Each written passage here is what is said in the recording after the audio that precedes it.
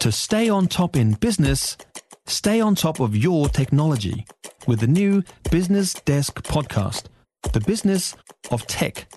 Listen on iHeartRadio or wherever you get your podcasts. Yes, all right. Well, as you heard in our sports news just a moment ago, the Black Caps, of course, have wrapped up their Irish tour. A pretty emphatic 6-wicket win in that third and final 2020 in Belfast. It means a clean sweep in the T20 series, much like the one-day series about a week ago when that wrapped up. This morning, though, set 175 to win. The Kiwis were reduced to 65 for 3. Then Daryl Mitchell coming on board with 48 runs, Glenn Phillips 56. They both combined to steer the chase home with a bit of assistance with a cameo at the end from Jimmy Neesham. Jimmy Neesham putting the icing on the job with 23 off 6 balls at the end, as Jimmy Neesham often likes to do. Let's head into the Black Caps camp, though, over in Ireland, reflecting on the tour in Belfast and, where to next with the series against Scotland to come next. Well, one of those guys who helped that chase today, Daryl Mitchell, 48 runs. He's with us now from Belfast. Daryl, morning from back home in New Zealand. Another pretty pleasing outing to wrap up the series and another decent knock from yourself too. Good morning. Obviously for us, we're happy with the result to come over here and win 3-0 on the one days and then carry that on to the T20s was awesome. And I think as a group, we're really happy with how each game we've slowly improved and we're getting back into that match sharpness of white ball cricket. Considering the previous totals in the series, this run chase targeting the Irish total of 174, the highest target of the series in this T20s, was sort of what was the feeling around how achievable the chase was going to be? Yeah, obviously Ireland batted well there and on what is a tricky surface with it being a club wicket as such, so it was challenging and I thought the way obviously Glenn came out and settled things and it was nice to take it deep and to get it done with an over to spare as well, I guess makes the heart rate a bit calmer. So it was nice to get it done and nice for us as a group to win that 3-0 and head off to Scotland now. For you, what did you want to get out of this series? Obviously, we're in a sort of long-term build-up to T20 World Cup later in the year. There's obviously been an English Test series, which you featured pretty prominently in just before this. What was the aim of your time in Ireland? For me, it's not looking too far ahead. It's being really grateful to be part of this New Zealand group and get a chance to represent New Zealand. It's not too many years ago that I was striving to do everything I could to be part of this group. And so for me, it's just, making sure that I keep enjoying it, keep trying to, I guess, compete as much as I can and be really proud to be part of this New Zealand side. And a 48 for you today. How important is it getting these strong scores, especially, I guess, you want to keep your place in the squad and just how competitive it is where, a lot of the senior players are away at the moment, but it does give others a shot? I think for us, it's something we pride ourselves on as a group is that obviously the individual performances are nice, but that doesn't dictate who we are or how we go about things. It's doing your job for the team and trying to, win those little moments and not be not be too worried about your own individual stuff. So, for me, it was nice to help out the boys and get the job done and, to walk away with a win was awesome.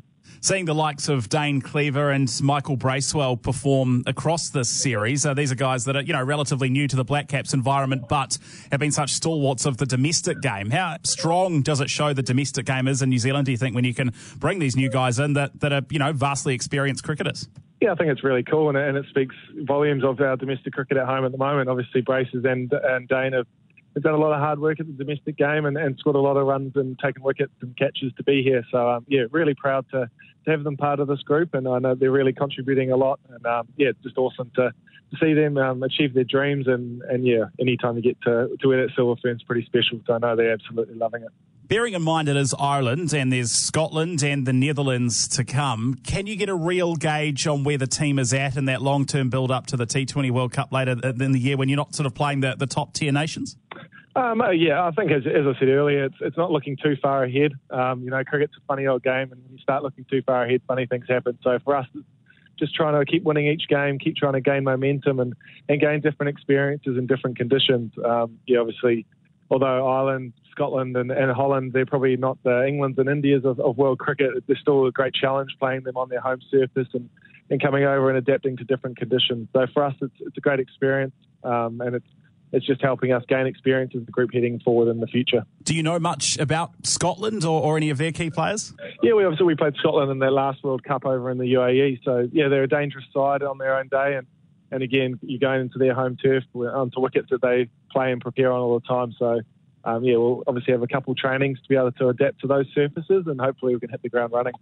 And for you, Daryl, obviously, some people talk about long and tough tours, but for you, it's been a pretty impressive time up in Europe this summer up there. Obviously, the 3 centuries and the 3 tests against England, and then being a part of this latest T20 series. Have you been enjoying it, touring around the Northern Hemisphere this year? Yeah, I'm loving being part of this group, and as I said earlier, there's a few years ago I wasn't anywhere near playing for New Zealand, so just making the most of it, wearing the silver fern, and really proud to be able to do that, and also to be able to obviously have my family over here as well. It's been really cool for them to experience the last couple months, and it's definitely memories we'll cherish forever.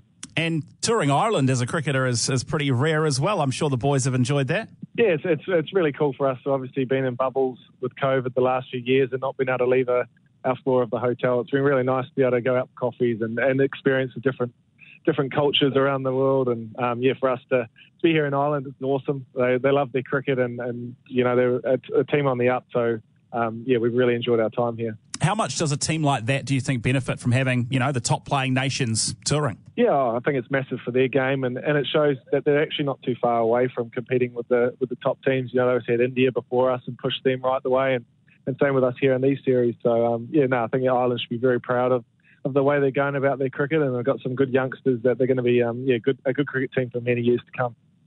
Brilliant. Well, Daryl, congratulations on the series. Clean sweep and a great summer up in the, Europe area to date. Really appreciate you chatting with us here on News Talk ZB, and all the best for the upcoming series against Scotland. Awesome. No worries. Thanks for having me. If you enjoyed this podcast, you will love our New Zealand Herald podcast, The Little Things, hosted by me, Francesca Rudkin, and my good friend Louise Airy. We focus on all the little things that you can do to make a positive impact on your life and to cut through the confusion from the health and wellness industry. Join us every Saturday to hear from the experts for all the tips and advice you need. Just search The Little Things on iHeartRadio or wherever you get your podcasts.